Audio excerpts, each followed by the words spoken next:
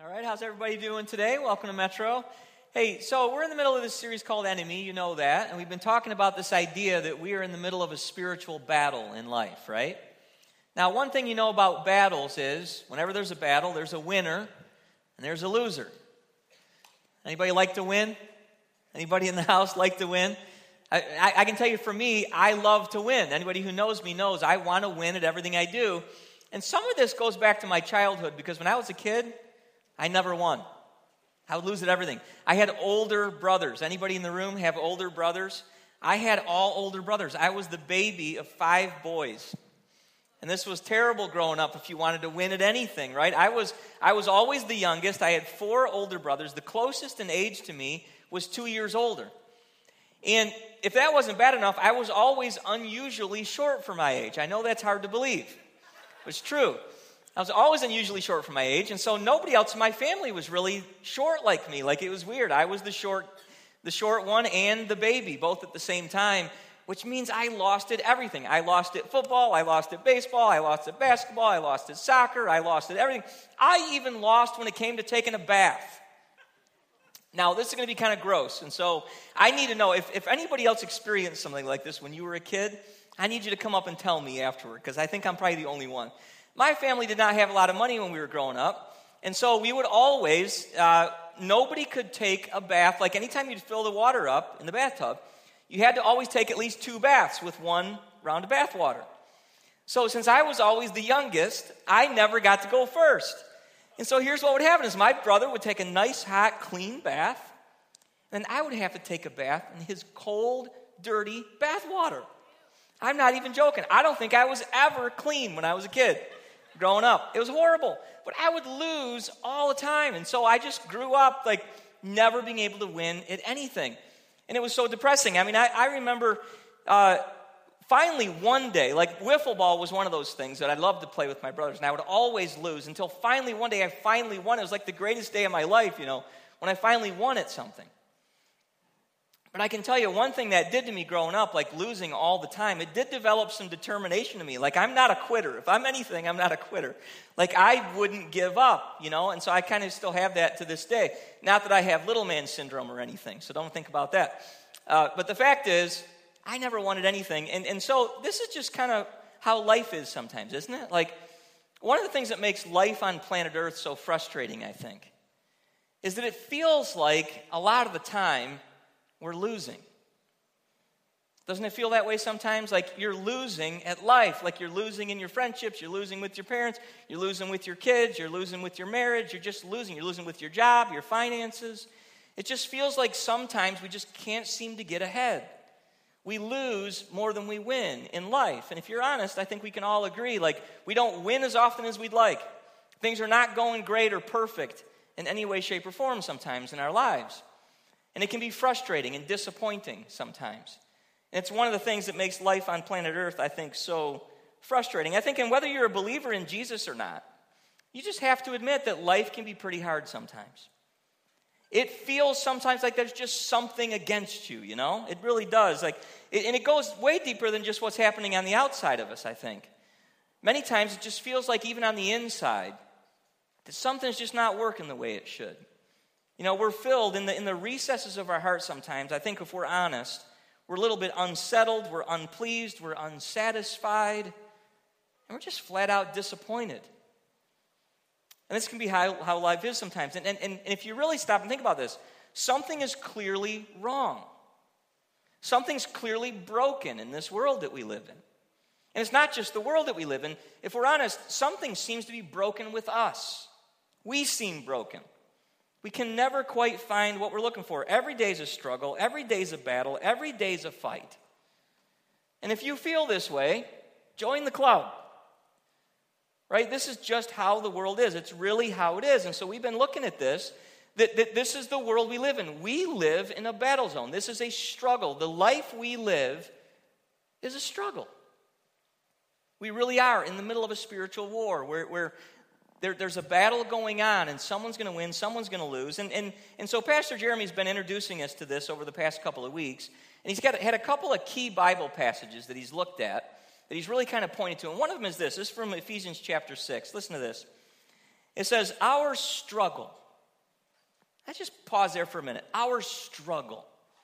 This is life right here. Our struggle is not against flesh and blood, but against the rulers, against the authorities, against the powers of this dark world, against the spiritual forces of evil in the heavenly realms. And so you look at this, and it immediately becomes clear to you, like, according to the Bible, life is war. Life is a struggle. Life should feel like a struggle because that's exactly what it is. If you live on planet Earth, you live in the middle of a war zone. There's a spiritual battle raging around us all the time. And that's what this series is about. We have spiritual enemies who are against us. In this passage, they're called the rulers, the authorities, the powers, the spiritual forces of evil. Another name for them is Satan and his demons. But listen, these enemies that we have, they're very real, and they hate you, and they want to destroy you. And this is why every day of your life feels like such a battle, feels like such a struggle, because it is. Life is war. But the question is, like, if that's true, if life is a battle, if life is a struggle, what are we fighting for? You ever wonder that? You ever just ask yourself that question? Is all of this really worth it? Like, what are we fighting for? Why does life have to be such a struggle all the time? And the answer the Bible gives is a very clear, compelling, simple answer. You are fighting for your soul. This is what life on planet Earth is all about. There's a battle going on, and the battle is for your soul. Now, I don't know if you know this, but you have a soul. I don't know if you ever spend much time thinking about this, but there is a part of you that exists that is different from your body. Like, there's a reason why when you go to a funeral, that body is there, but the person is not there anymore. There's a part of you, an immaterial part, your soul, the Bible calls it, that God made you with. God created you to be a living soul. Way back in the very beginning, when God created mankind, it says he breathed on us and he made us living souls. It's what makes humanity different from all other things on the planet, on the face of the earth. We have a soul, and here's the thing to understand about a soul. A soul is created, its purpose, what it's made for, is to connect with God. And you have one. There's a part of you that its purpose, it was created to connect with God. This is probably the most fundamental thing to understand about humanity. It's this, that we were made by God and for God. God made us for himself. We were made to find everything we desire in relationship with God. You think about this for a minute. There's a reason why humans are the way they are. There's a reason that we have a craving for love deep in the recess of our heart. We have a craving for love is because God's love is unmatched. He made us for his love. God made us with a desire for beauty because his beauty is unlike any other. He made us with a desire for pleasure because his pleasures are unparalleled. He made us with a desire for adventure because there is no adventure like doing the will of God. God made this part of you for himself. All these desires that you have inside of you, the human heart, right? It has all these desires, these longings. And the reason those longings are there is because you were made for God. And these are all the things that God is and desires to share and give with us. Our souls were made to be satisfied in relationship with God. And here's what happens. The minute we look for satisfaction somewhere other than God, something inside of us shrivels up and dies. And this is where we live every day. This is what's wrong inside of us. This is where the battle rages. It's a battle for our hearts. It's a battle for our souls. The question basically is this, is where are you going to look for satisfaction in life? All the things that you're longing for, all the things that you're looking for in life, where are you going to look? Are you going to look to God? Or are you going to look somewhere else? And this is what the battle is for. If we look for satisfaction in God, we win.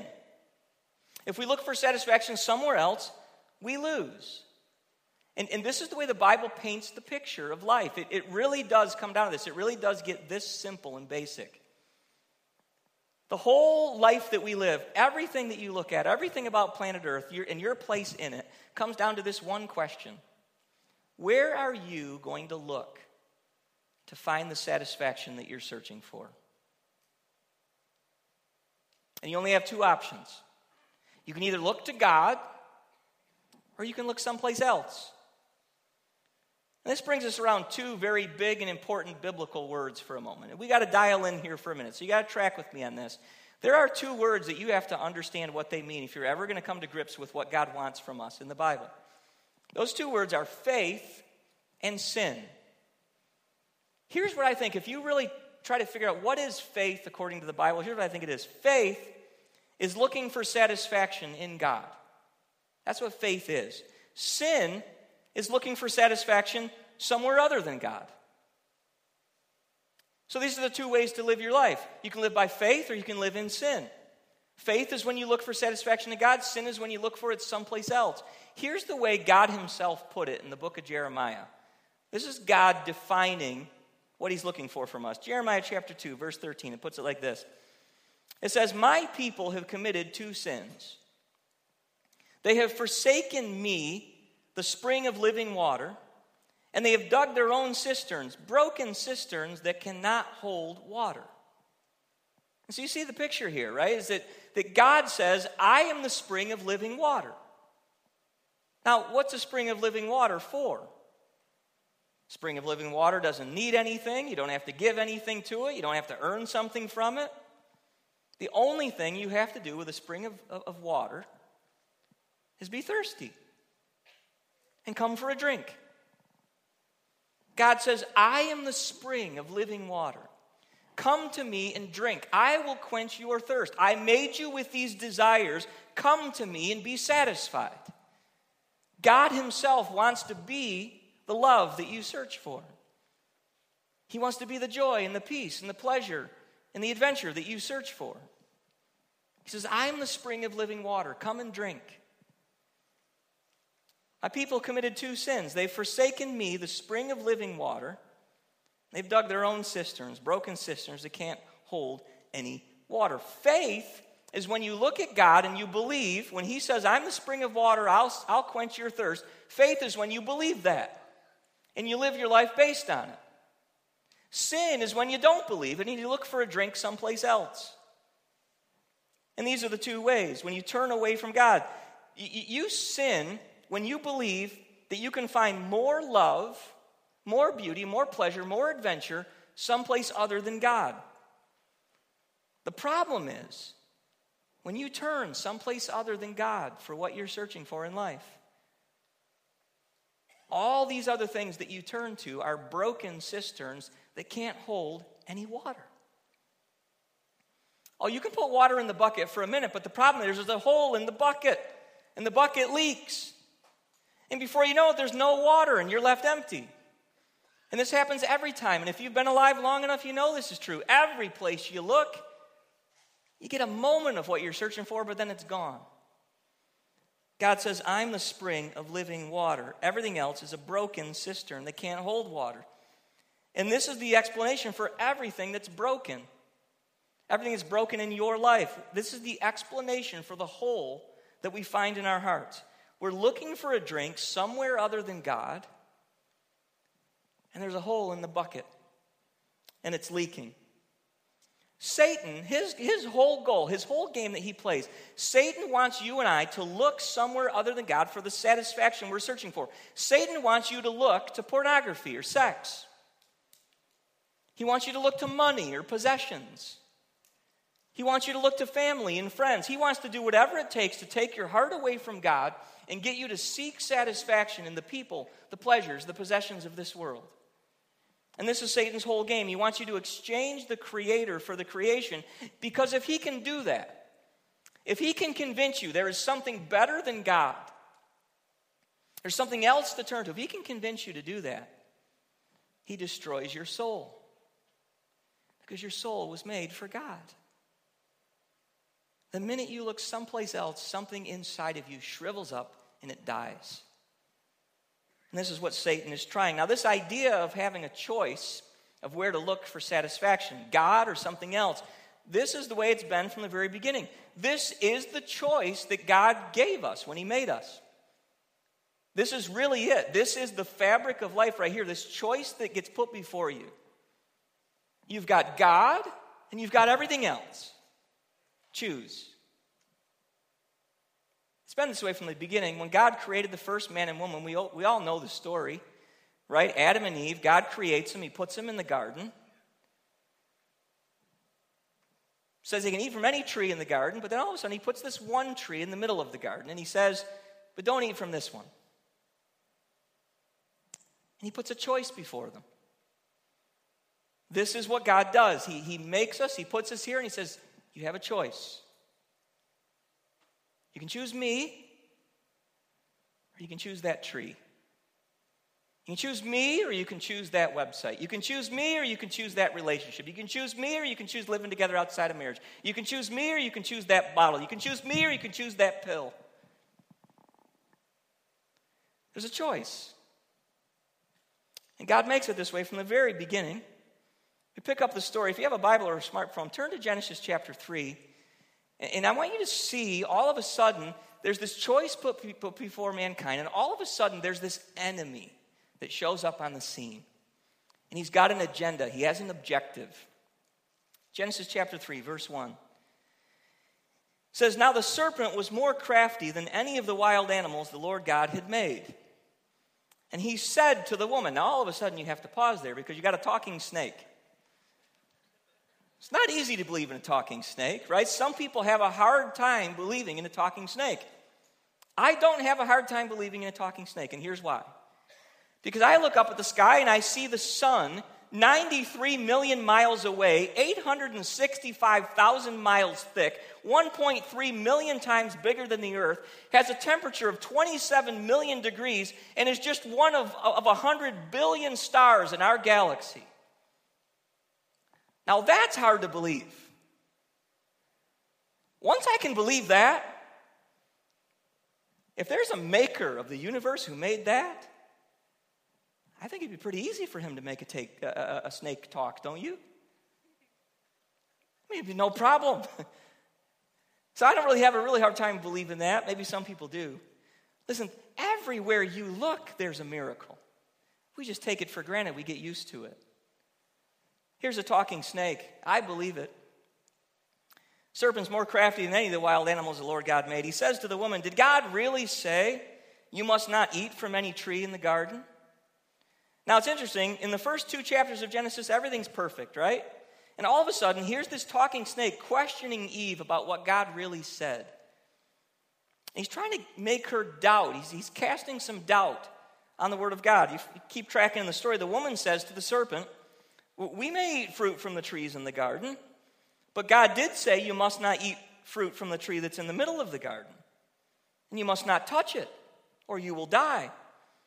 And so you notice the woman's put in the position of remembering and defending what God said, and the serpent's trying to get her to doubt it.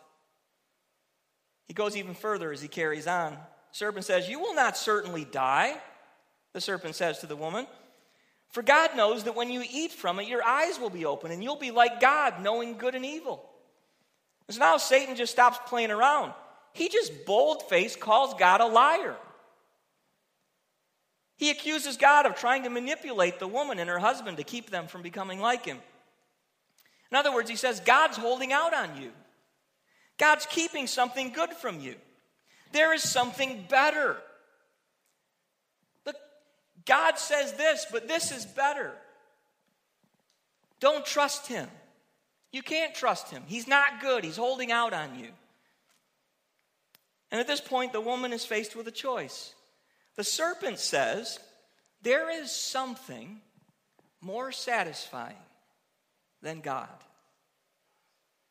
The woman's faced with a choice. God's made promises. Now sin is making promises. And you do know the power of sin is always in what it promises, right? I mean, it always promises something. Something that you want. Something you desire. And it comes along and it makes these promises. And God makes promises as well. And here you are, you're faced with a choice. The power of sin is in what it promises. Who will you believe? God makes promises, sin makes promises, choice is yours. Who will you trust? And this is the same problem we're faced with every day. Every day. Sin promises love, it promises beauty, it promises pleasure, it promises adventure. Who's telling the truth? Because God promises all the same things. You do realize that everything sin promises you, God also promises you? The reason is that Satan and his demons and sin itself can't create anything. All it can do is offer you things that God already made that have an appropriate use, right? Take sex as an example. Look, there's an appropriate use for it. God made it. Everything about it was his idea. He promises there is a way to enjoy it that's the fullest. The world promises the same thing. Who will you believe? When the woman saw that the fruit of the tree was good for food and pleasing to the eye and desirable for gaining wisdom, she took some and she ate it. So all of a sudden the woman's attracted to what the sin offers, and she sees it a certain way. It's good, it's pleasing, it's desirable. So she eats it. She gives some to her husband who's with her, and he eats it. And that's kind of how men do sometimes. They just do whatever the woman says, right? Isn't that true? Then the eyes of both of them were open, and they realized they're naked, so they sew fig leaves together and make coverings for themselves. And all of a sudden, the woman and the man, they're looking for something. They believe the promise of sin, and they find it just doesn't deliver. They're immediately filled with shame, right? The woman and her husband believe the promises of sin instead of the promises of God. They sin against God, and their souls die that day. They trade God for a piece of fruit. They turn away from the spring of living water, and they look for a drink someplace else. And we do the same thing every day. This is what's wrong with the world. This is what's wrong with us. Now, Satan hasn't changed his tactics for years. This is always the way he works. If you want to know what he's up to, this is it. He is in this to get you to doubt God and believe there's something better. If he can do that, he's got you. This is the game that he plays.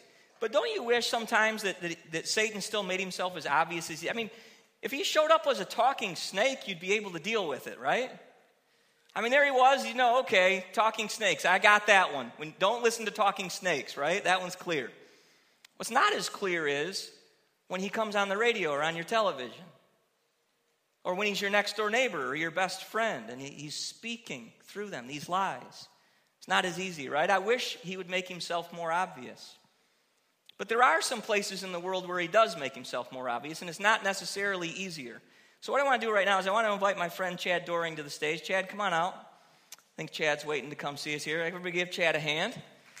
All right, now, the reason I'm inviting Chad to the stage is Chad's got some pretty interesting stories to tell about some things he's experienced in other parts of the world. So Chad, you've been to Haiti several times. I know that it's a passion of yours going there with rain catchers, and you've seen the way the people live. They have no clean drinking water, and your soul's been kind of wrecked by that, and you go over there and you want to make a difference in the world and help these people.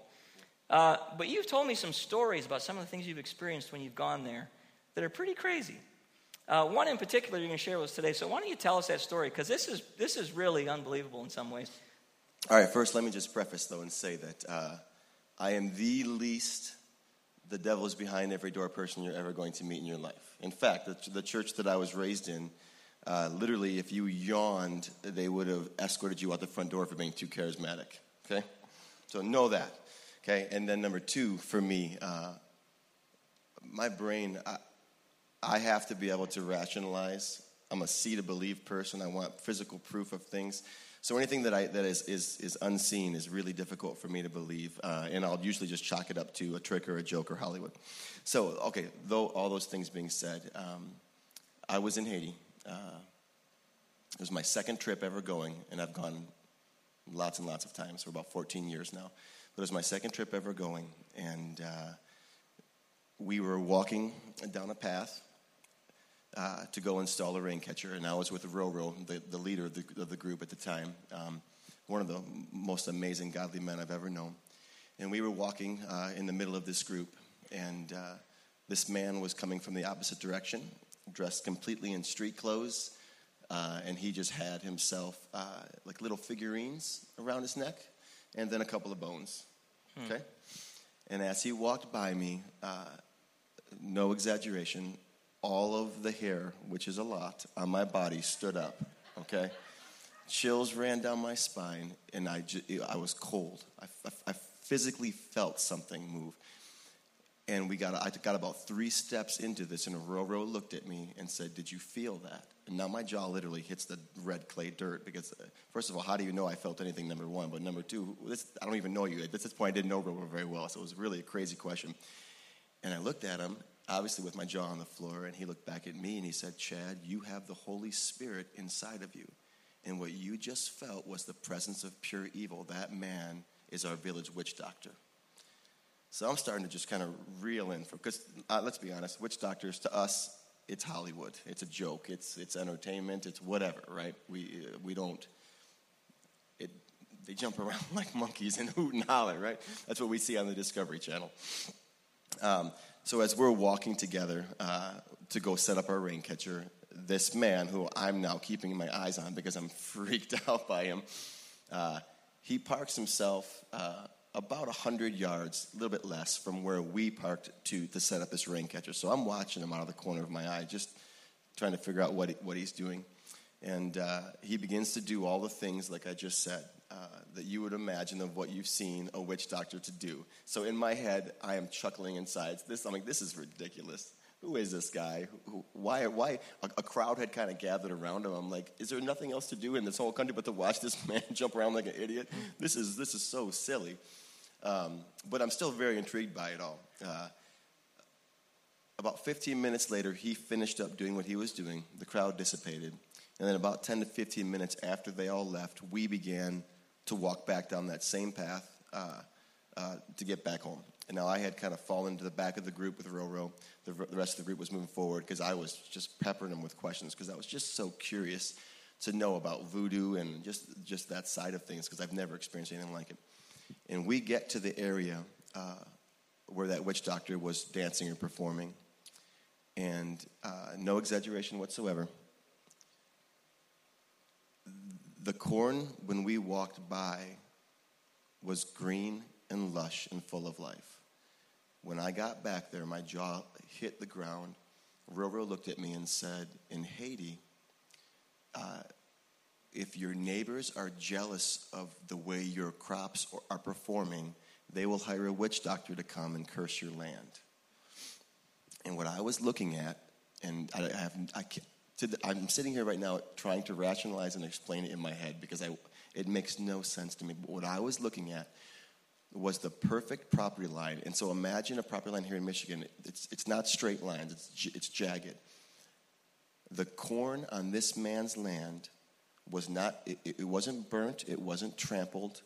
It was literally as if the life had been sucked out of it. You could crack the leaves, and not even 2 inches further on either side, left and right, of the neighbor's property, the corn was completely green, lush, beautiful, and vibrant, and full of life. I sat there for probably 30 minutes trying to figure out what trick, what David Copperfield-like trick did this man do to try to convince people that he has power of some kind.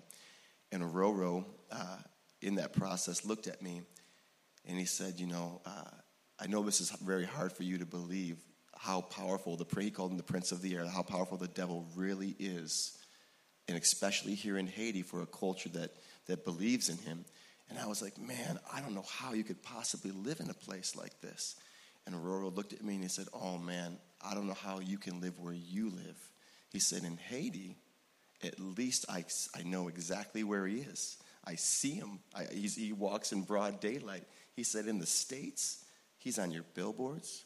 He's in your magazines. He's in your music. You invite him into your homes through your televisions. You endorse him through entertainment.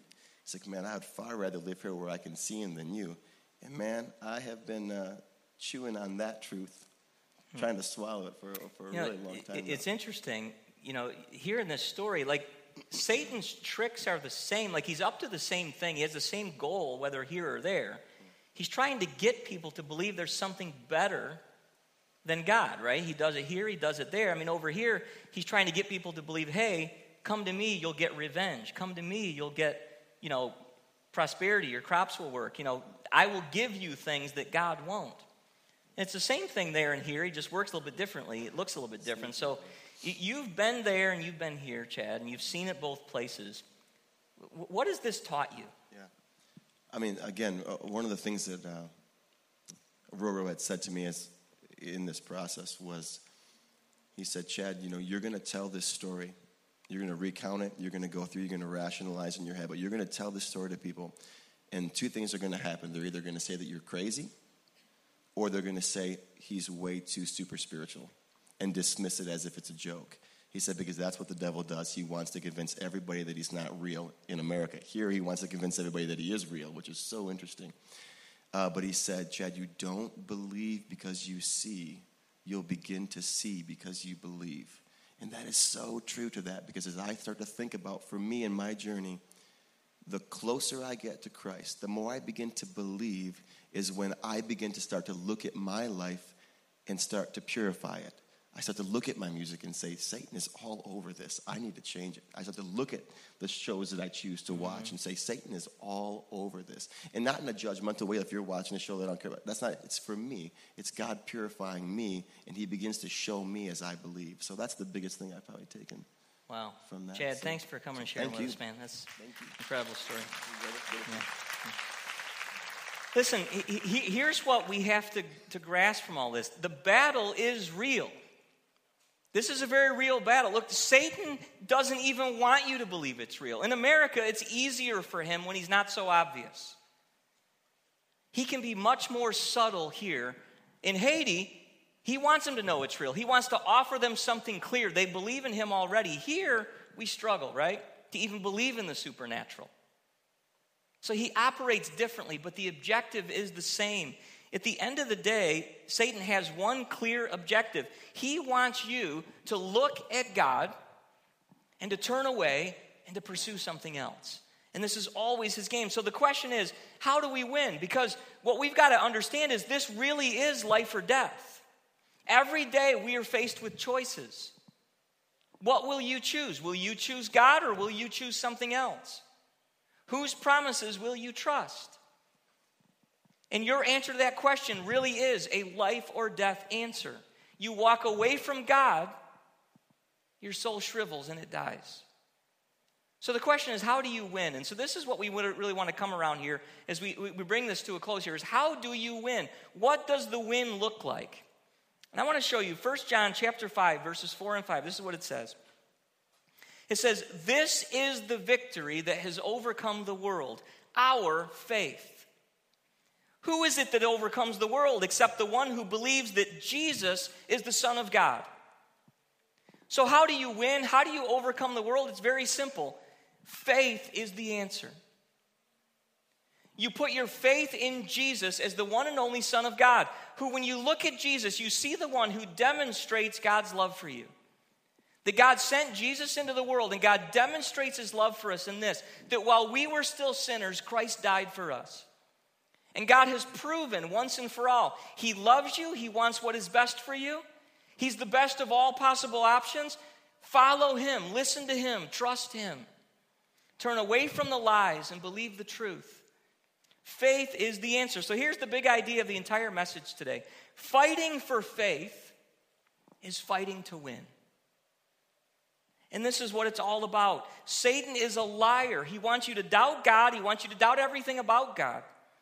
He wants you to doubt his word. He wants you to doubt his promises. He wants you to doubt his care for you. He wants you to doubt his goodness, his forgiveness, his love. And you and I need to fight against his lies.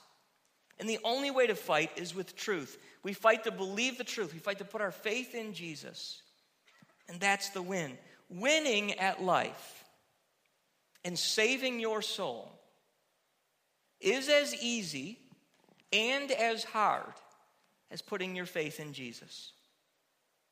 It's as easy and as hard. This is what we are fighting for. We're fighting for our souls, which means we are fighting for faith. And so, what really is faith at the end of the day? You know, if I'm saying that faith is the victory, if you want to win, have faith in Jesus. But what is faith? Faith is one of those words we kind of throw it around like we've lost really even what it means in many ways. This is a rich and deep and powerful and profound biblical word that we've kind of lost its meaning. I mean, we think of the word faith and we think, are the Lions going to win tomorrow?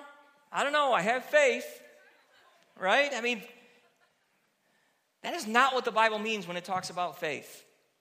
The biblical idea of faith, it's this idea of confidence. It's that you trust, you believe. I think it really involves four things. And I just want to unpack this for you for a minute. If you want to know what faith is, this is what you need to overcome the world is faith. Faith involves four things. I think if you track the Bible, you'll find this is true. Number one, faith means you believe. That's where it starts. You believe Jesus exists. Now, if there's anybody in the room that you doubt whether Jesus really exists, all you need to do is study history. Jesus is the most established figure of all of ancient history. He is an established fact. He really did live. He really was a human being who walked on the earth, performed miracles, died on a Roman cross, and is reported to have risen from the dead. You got to get to the point where, number one, you just believe that he exists. But number two, you have to trust that he wants what is best for you. You have to trust that he tells the truth. You have to trust that he loves you and that he wants what's best for you. So you believe he exists, and then you trust him, that he really does tell the truth. But thirdly, once you believe he tells the truth, you got to get to the place where you depend on him. You trust that he loves you and wants what's best for you, and then you depend on him to give you what you need, what you're searching for in life.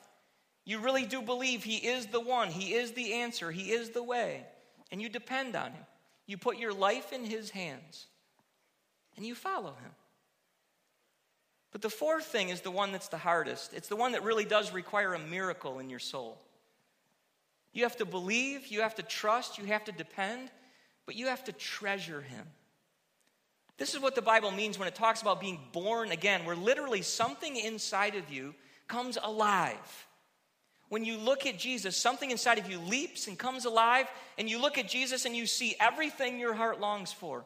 Everything you desire. You see Jesus and you say, the love I search will come from him. The joy I want will come from him. The pleasure, the peace, the adventure I search for in life is going to come from him. He is the one who will satisfy my soul. And Jesus becomes the treasure of your life that nothing else compares to. The thing that you would be willing to give up everything to have him. This is what the battle is for. It's to come to the place in your life where you actually put your faith in Jesus. You believe, you trust, you depend, and you treasure him. When this happens in your life, you win. Now, it sounds easy, right?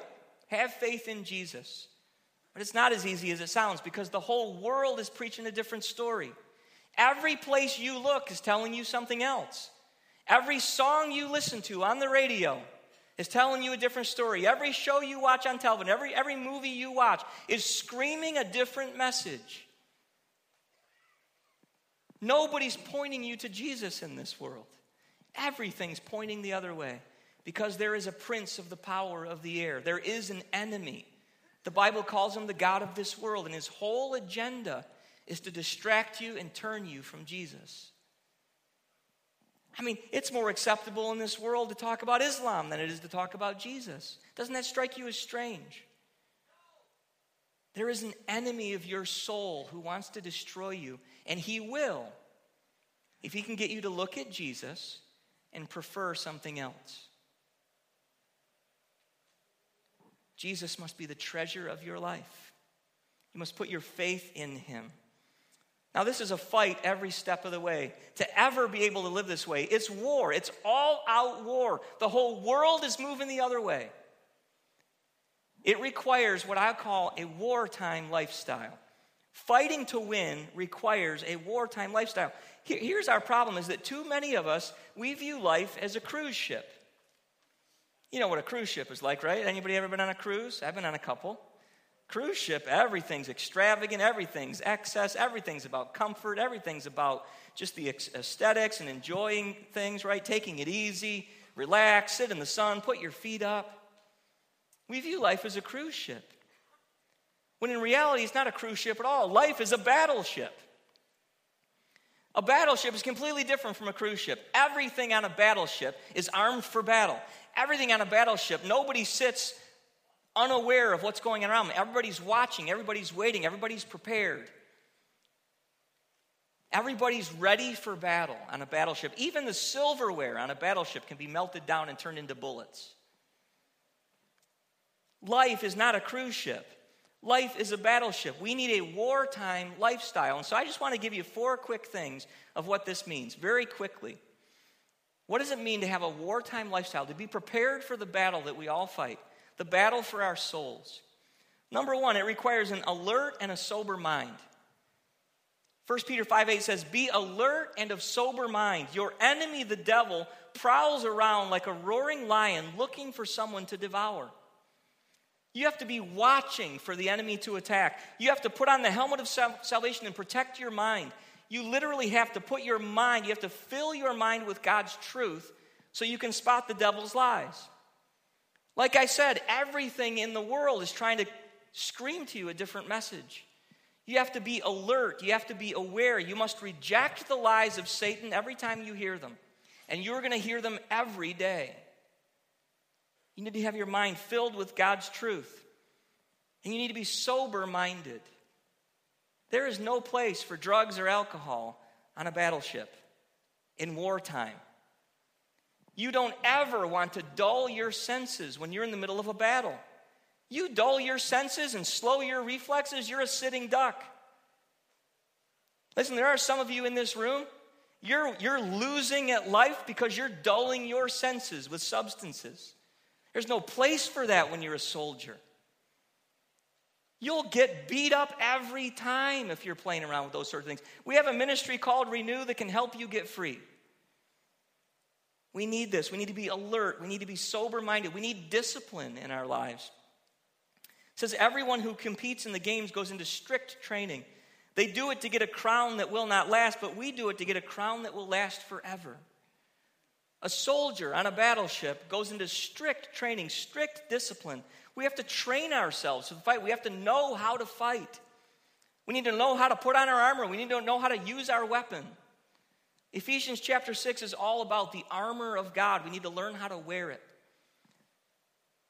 In order to have a wartime lifestyle, you need to know how to carry your weapon and use it the right way. God's given us one weapon for this fight and one weapon only. Look at what it says in Ephesians 6. It says, "Take the sword of the Spirit, which is the word of God, and pray in the Spirit on all occasions with all kinds of prayers and requests." Listen, when Jesus was tempted by the devil on earth, he did one thing, and what was it? He quoted the word of God. That was his weapon. It's all you need. To replace the devil's lies, you need the truth of God. The only way to fight this fight is with God's word, the Bible. We've got to be people that fill our minds with God's truth and trust that the Bible is the sword of the Spirit and prayer is the way to use it.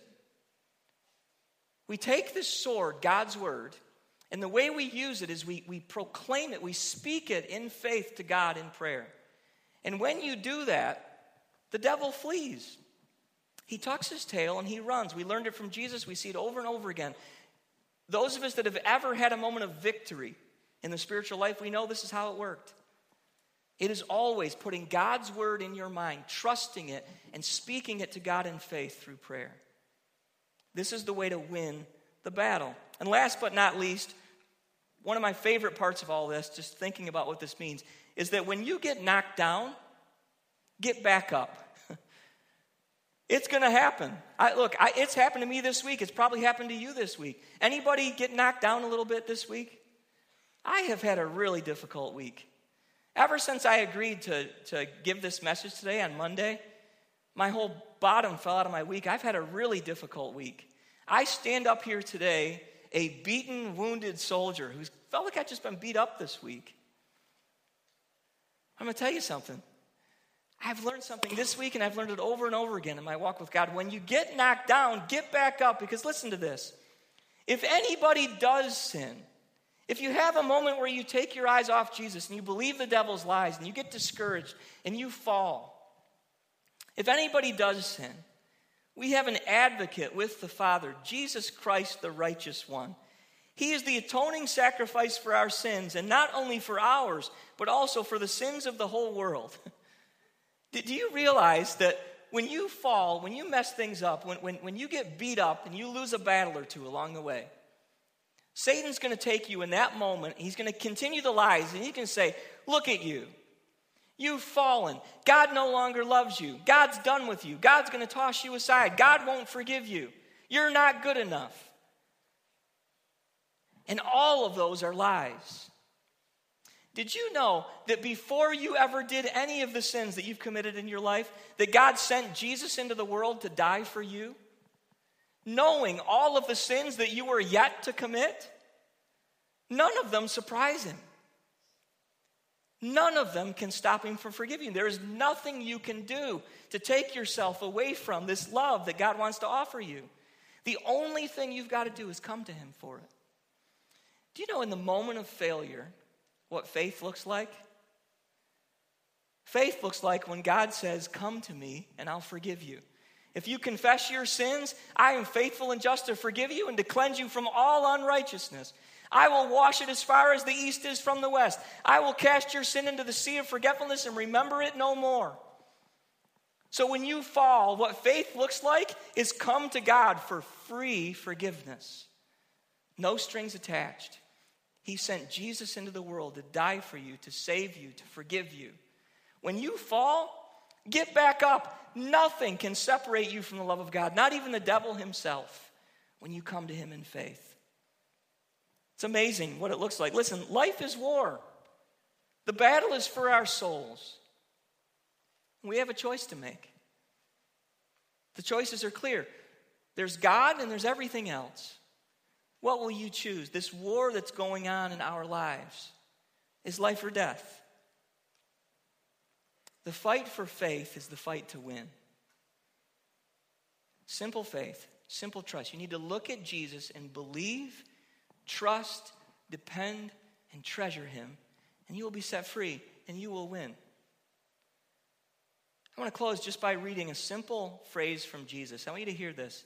This is how serious all this is. This is what Jesus says. He says, what good will it be for someone to gain the whole world, yet forfeit their soul? Life is war. Life is a battleship, not a cruise ship. Fighting for faith is fighting to win. Don't lose. Win. Amen? Amen. Let's pray together. Heavenly Father, thank you for everything that you promised to be for us. Thank you for not giving up on us. Thank you for making us. Thank you for sending Jesus to save us. Thank you for giving us your word and your promises, Lord, to trust. Lord, I just pray that you would help us right now, Lord, to see clearly the choice that's before us.